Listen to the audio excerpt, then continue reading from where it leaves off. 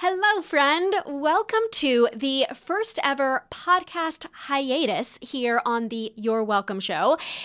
As you and I are friends on Instagram, you will know that I full-on deleted the Instagram app this week. My first time ever doing that because I run a business over there. It feels like a really big deal to actually step away even for something as small a period as a week. But as we will talk about in today's episode, I think that change can sometimes start with really big things. You make a big shift in your life, but the deeper that we get into a topic, a challenge, an area, an issue, the smaller the shifts get, the tinier and the more incremental.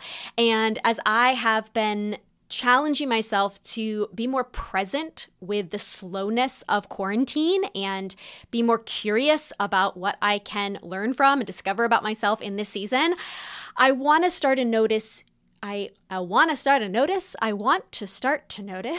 even more how I articulate my words. No, how I spend my time in little ways, the little fleeting thoughts that go through my head, like, oh, should I grab my phone and film this? Or, oh, I could pop up on Instagram and talk about this on stories. And as I'm headed out of town next week to write for a week and then on a local vacation with Jeremy and then start working on the next phase of my book with a book coach beginning in September. So it felt like a good time to pull some of the time resources that I spend every week teaching here on the podcast and over on Instagram and focus it on the book in this end of summer transition time. So today I want to revisit one of my very first episodes of this podcast with an encore presentation on how and why we do or don't change, or the people in our lives do or don't change. I get a lot of DMs about how do I help this friend change? Why is this friend still stuck in this pattern? Or I don't know how to help them get to the next level. So when it comes to changing things we dislike about ourselves, I have certainly changed some major things in the vein of what I share about in this episode. But I also want to emphasize newly for 2020 that there are still areas in which I haven't changed because I feel like I'm not sure how. I want to, but I don't quite know how to get there, which means I cannot confidently and proudly say I have changed this area of my life. And my best guess in those things are things like therapy and journaling and prayer. But I think sometimes we avoid that kind of work because we are maybe going to unearth a lot of stuff. It's not going to be fun, perhaps. Maybe it's going to be painful before it feels better, messy before it becomes more clear.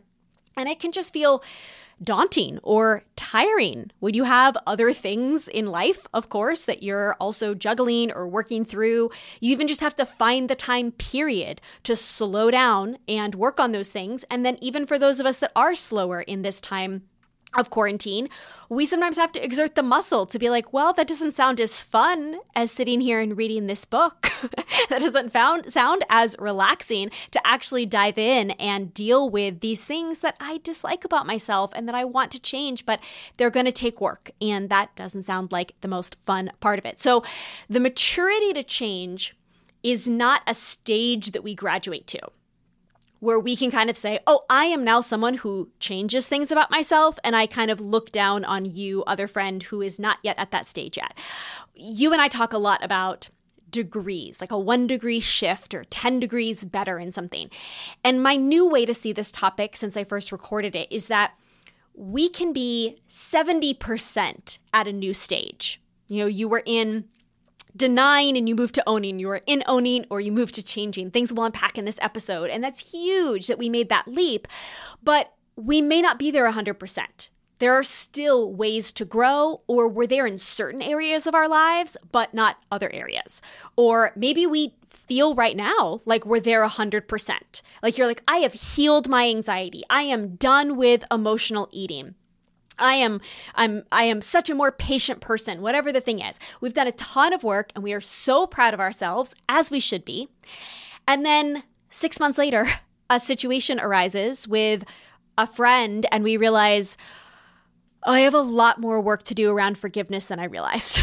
I thought I'd become someone who was really good at forgiving, but I just got into a new situation, a harder situation, and I'm realizing, oh, I didn't just fully check that off and get to move on. Or you thought you'd grown in comparing yourself to other people. You were feeling way better about other women's bodies or what you were seeing on Instagram.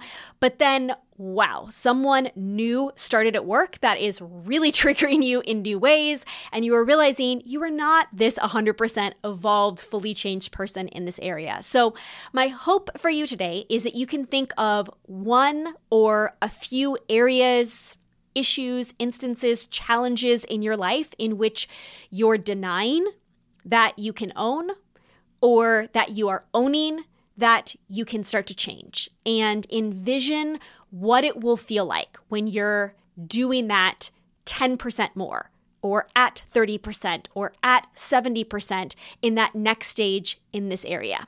In today's Encore presentation. You, my dear, are a mint for tuning in. You're welcome. What was that? You're welcome. With Hillary Rushford. Say it again. You're welcome. In advance. I don't mean to sound pretentious, but I have literally discovered the answer to all of your problems. Yes, you. And also that friend who's driving you crazy. And the guy who's being a jerk. And your boss that has issues. And your parent who messed up your life, which is a bold claim, and I fully reserve the right in, say, 2 years to have an even wiser and more evolved way to say this, but this is the peak I have reached right now, which came out of my previously brilliant I have solved everyone's issues moment, which I call the 3 stages of ish. I created this in summer, fall 2016 as I was returning from the sabbatical that jump-started my journey to heal my anxiety that we discussed in episode 2 of this, the You're Welcome podcast with myself, Hillary Rushford. Here's how the stages of ish, which is a polite way of saying SHIT, works. I believe that there are 3 stages we can find ourselves in. First, stage 1, you deny your ish. Whatever happens, it's not your fault. In its simplest form, this is an angsty teenager blaming their teacher for their poor grade when really they just didn't try that hard, aka are lazy, or it just wasn't that good, aka they're not as smart or talented as they want. They're annoyed or embarrassed, whatever the emotion or truth they don't want to claim or own, they blame someone else. For me, this looked like for the first maybe 4 years of my business, where I could not take any constructive criticism without getting defensive. I was so fragile, exhausted, running so hard that it's like I had to argue with anything constructive because I just didn't have the bandwidth to accept the hint of any more work, the implication that trying my best wasn't good enough, that I could or should be doing better. For me, it also looked like anyone who tried to point out things not just about my business, but about me, myself, that I didn't like. And I think the key is here that we all struggle to admit these things because we fear we can't change them. And if we can't change them and we own them, then we've just admitted we're a horrible failure of a person, and we just have to sit with that reality, and that is unbearable to live with. So if I can't control my emotions, my anger, then I just have to deflect and deny my ish. No, that's your issue. It's your fault for triggering me. You're too sensitive, or you're too insensitive. You're the one with the issue. I had a dear friend who stopped talking to me for 6 weeks last year, and I honestly didn't know why. I was so confused. And when I finally reached out and we went to coffee, for the first 2 hours, it was not going well. I just felt in my gut like she wasn't being honest. The reasons she was giving were just not making any sense. And thank God, truly, that for some reason I started to share something else, an experience I'd had recently in therapy, and it totally unlocked an aha moment for her. Suddenly, she understood why she had reacted the way she had. The reason it felt like she was lying for 2 hours was because she honestly didn't have an answer as to why she behaved the way she did. And having to say that would simply mean having to accept I guess I'm a horrible, selfish friend, which would be awful to sit with. So even when we're wise, mature humans, our egos fight it so hard. But suddenly she realized that this had triggered that, which is sensitive for her because of this thing from growing up, which she made mean this, et cetera, et cetera. And now she wasn't denying that her actions were painful because she and I could both understand them. She wasn't a horrible friend. She was hurt.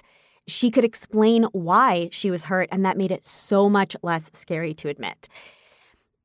I find most often this is more like a life stage. Like you just get tired of stage 1, denying your ish. You want to be healthier, so you start to stage 2, own your ish.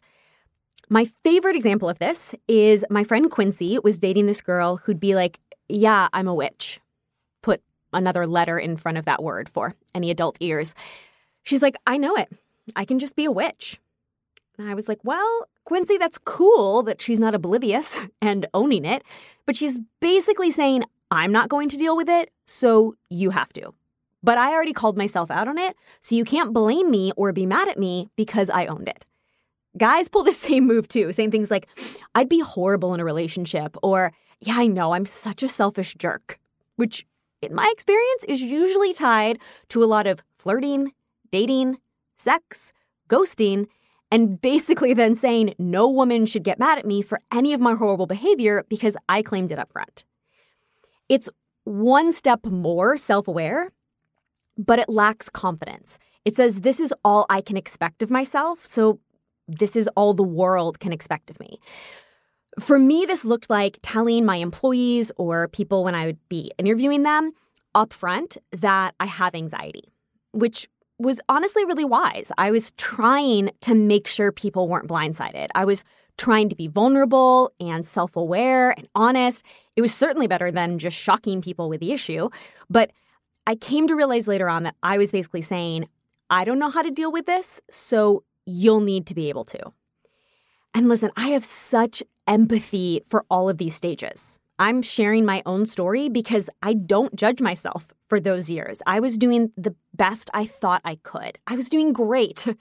I was a new entrepreneur, but I could do better. And as I knew better, as I had the confidence to do better, I did. And that's what matters. But it takes so much courage to get through these stages of growth. Finally, though, you can see that owning it really isn't true health.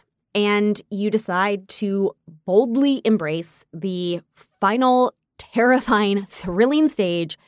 You decide to stage 3, change your ish. You go to therapy, lose the weight, quit the addictive behavior, lose the coping mechanism, do the hard, scary work of turning over every rock in pursuit of health and hope and healing, even though you aren't totally sure the path, and it definitely isn't overnight, but you become determined you are going to be happier.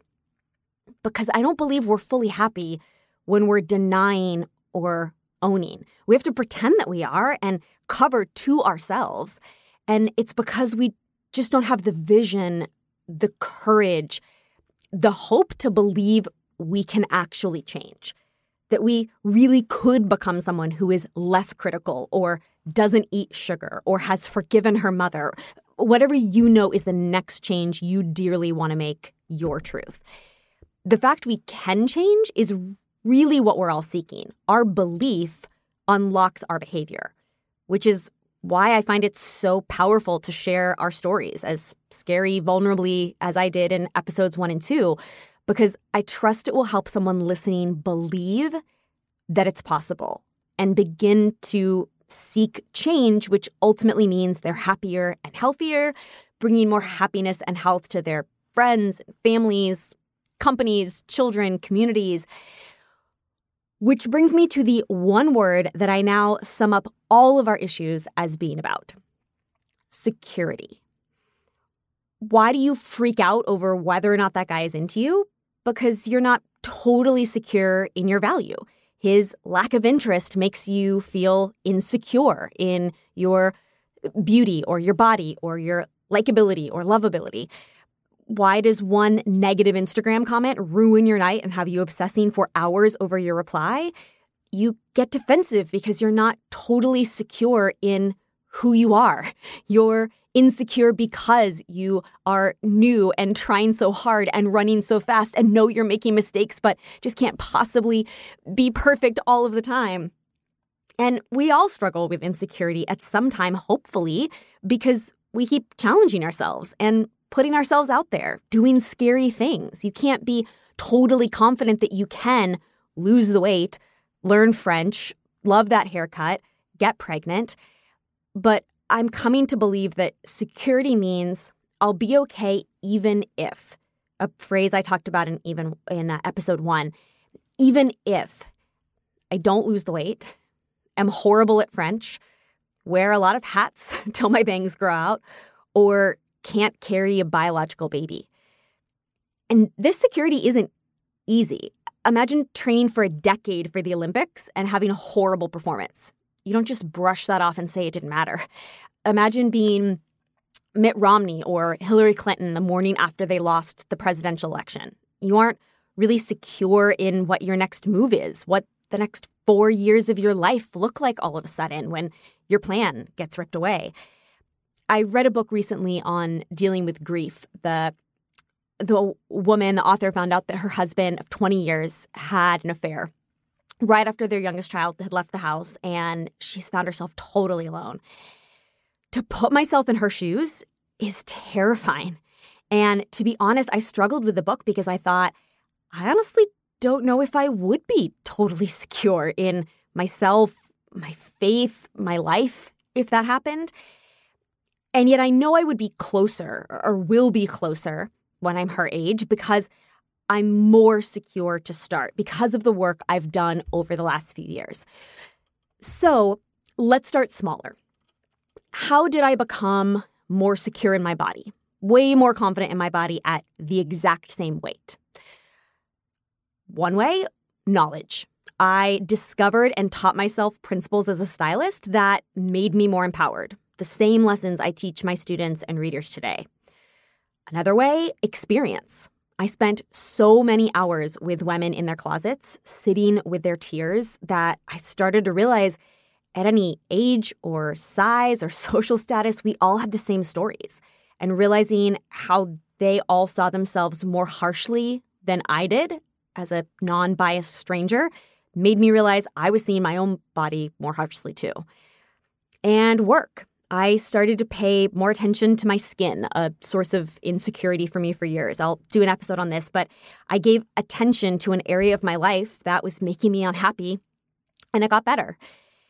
How did I become more secure in my business? Am I able to roll my eyes at a weird Instagram comment instead of letting it consume my night? Number one, time.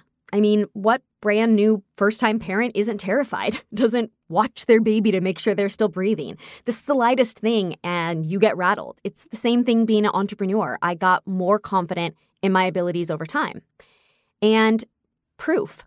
I know I have thousands of students who've been blessed by my courses. So when a stranger goes on a rant over the intention of a class they haven't even taken, whatever. As the cool kids would say, I have receipts. I know the value of my work, so one overcaffeinated stranger doesn't get in my head. How did I become more secure in myself? That I'm a good friend, that I'm liked and likable and loved?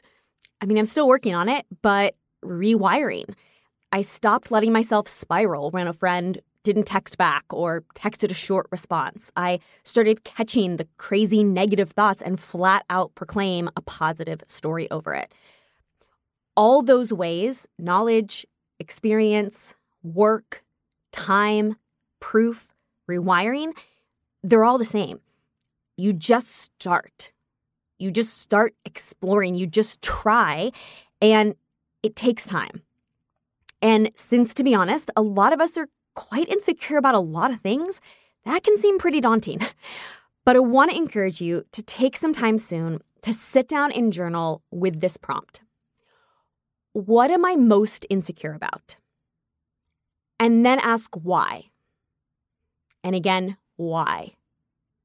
And going deeper, why? You keep asking why. No, don't brainstorm everything you're insecure about because we could go crazy. Like, I'm insecure that my bottom teeth aren't totally straight. But honestly, that's not what's causing ish in my life, right? I think most of us know the number one thing that we're insecure about that's affecting our life the most. And it's not your teeth unless your teeth really are the reason you're not going on dates or making presentations at work or doing video for your business. Maybe your most pain point insecurity is where you're at in your career, or that you can't control your emotions or your weight. What is it you are the most defensive about?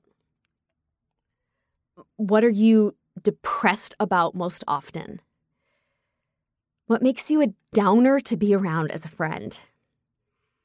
If you were incredibly secure in this area, you would feel so light and bright and joyful and proud. And then ask yourself why multiple times to get down to the deeper root of why this really matters. Because it has a lot of implications. It affects a lot of areas of your life. Why? Because it has me pull away from guys I date, or it's drifted me apart from my wife. Why? Because it's not really about my weight. It's that I don't believe in myself, which is also why I haven't started a business. Why? I'm afraid to admit I'm so critical because I don't know how to change. It's why you have mom guilt, or are fighting with your husband, or think your boss doesn't, or people don't like you. And then we game plan. What are you going to do about it? Not overnight, not all this month, but over the next year or few years. I'd say it took me 3 years to heal my anxiety. And I'm not perfect, but it was a massive shift. And it took 3 years. If you want an example, download the checklist for this episode at hillaryrushford.com/podvip. That's my name, hillaryrushford.com/pod as in podcast, VIP as in you. You can see a laundry list of all sorts of things that I did, tried, explored to heal my anxiety. I shared that in last week's episode, and use that as inspiration to create a similar list for yourself. And then just start somewhere. Pick a thing to start trying. Let's say it's losing weight.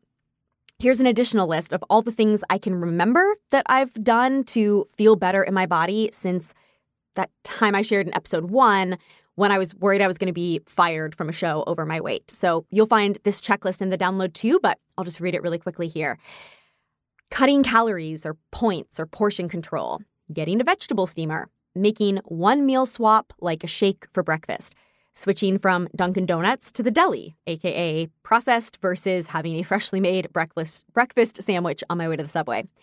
Making lunch my healthy, veggie-heavy meal. Finding healthier snack options. Ordering takeout instead of lean cuisine once it was pointed out to me that the latter is more processed. Since I don't cook, then later paying someone to cook for me instead of ordering takeout when it was pointed out for me that takeout food also isn't the best for you. Having a workout buddy for a season when a friend and I went to the same gym. Having a different workout buddy for a season when I'd meet a friend who was committed to yoga. Hiring a personal trainer for 2 months to ensure I'd show up at the gym. Learning to drink my lattes with half a sugar and then no sugar. Cutting out gluten and dairy for a month to see how I'd feel. Sticking with it 80% once I realized gluten and dairy gave me horrible gas. Visiting a functional medicine or holistic health doctor. Swapping wine for sparkling water with gin or tequila. Once said functional medicine doctor pointed out that wine is basically just sugar in a glass. Getting my full blood work done. Taking supplements for better energy when the blood tests showed deficiencies. Drinking more water. I'm sure there's so many things I'm not thinking of here, as this has been a decade-long journey from losing 20 pounds to actually just making my body not just thin, but healthier, and I'm still really continuing to work on that. We're all insecure. I felt insecure this morning walking around my new podcast space looking for breakfast because I hate that moment when the guy behind the counter has to wait for you to decide what you want because I'm a really slow decider at things like that. And then I feel like I'm being watched. So I'd rather be able to look at the menu outside before I go in or online, but I couldn't do that for this place. So I think that we are all insecure in small ways, but we all have that one main insecurity that's the ceiling in our life today. It's the ish we most want to change. We're just afraid we can't. Friend, you can, and it is so worth it. The lie and the terrifying fear that I couldn't change is one of the greatest lies of my life. Stop denying this area. Stop just owning it as a defense mechanism. Declare you're ready to change. You are tired of being insecure. And then just start somewhere. See the download at hillaryrushford.com/podvip. You have 2 laundry lists there, healing anxiety and losing weight to inspire you. Plus, I've made you a print-off worksheet to fill in to keep track over the next year. You can stick it in your fridge. You can tuck it in your notebook to start keeping a record of everything that you do. Because it may not feel like you're changing quickly enough. It never does. But that book you read, the podcast episode you listen to on that topic, the small shift you make, they're all steps. And the little milestones as you react a little better than you did last time or aren't feeling as tired mid-afternoon, those should be noted and celebrated. I remember so much more of my anxiety story because I shared it so often. I celebrated the wins, and that's how I remember so clearly the difference, the stages, and am even more aware of how much better my life is as I've become more secure in who I am. And I know there'll be a next change for me to work on, and I'm even more secure I'll be able to do it. Speaking of security, I'll be sharing 5 specific ways I'm feeling more secure these days in being able to do more in a day while wanting to cry and drink less come evening. So I will see you the next You're Welcome Wednesday with that topic and more in episode 4. Oh, wait. One more thing. Don't miss this. Before you go, love. P.S. Something I'm loving lately is having someone cook for us. I briefly mentioned it in this episode, so I want to explain because I know it sounds kind of bougie, but here's the thing. As you well know, I don't know how to cook. And there's so many things that would bring me more joy or make me more money or save me more money than cooking or learning how to cook. So I hire a mom from our church who loves it to deliver us food once a week. My husband isn't resentful. He's not doing it, or rather that he's the only one doing it. We're eating healthier. We have a more relaxed time together when we get home at night. I eat lunch more often at work instead of putting it off because I'd have to pause to order or go get it, meaning that I work better because I'm actually eating. So the pros so outweigh the cost, which is the same price as if we had kids and hired a babysitter for a few hours a week. But find your thing. What would make your life so much easier? You loathe it, but other people love it. Can you swap for it? You do laundry for your friend and she walks your dog in the winter because you kind of secretly love laundry, but would have totally kicked the dog out once you moved to the snow if your kids weren't so in love with it. You're spent at night, so your husband does the bedtime routine and you're better at mornings, so you do the wake up one. You have more control over your life than you think. So get creative, darling. Now go download today's worksheet to track your next year of growth at hillaryrushford.com/podvip. That's hillaryrushford.com/podvip.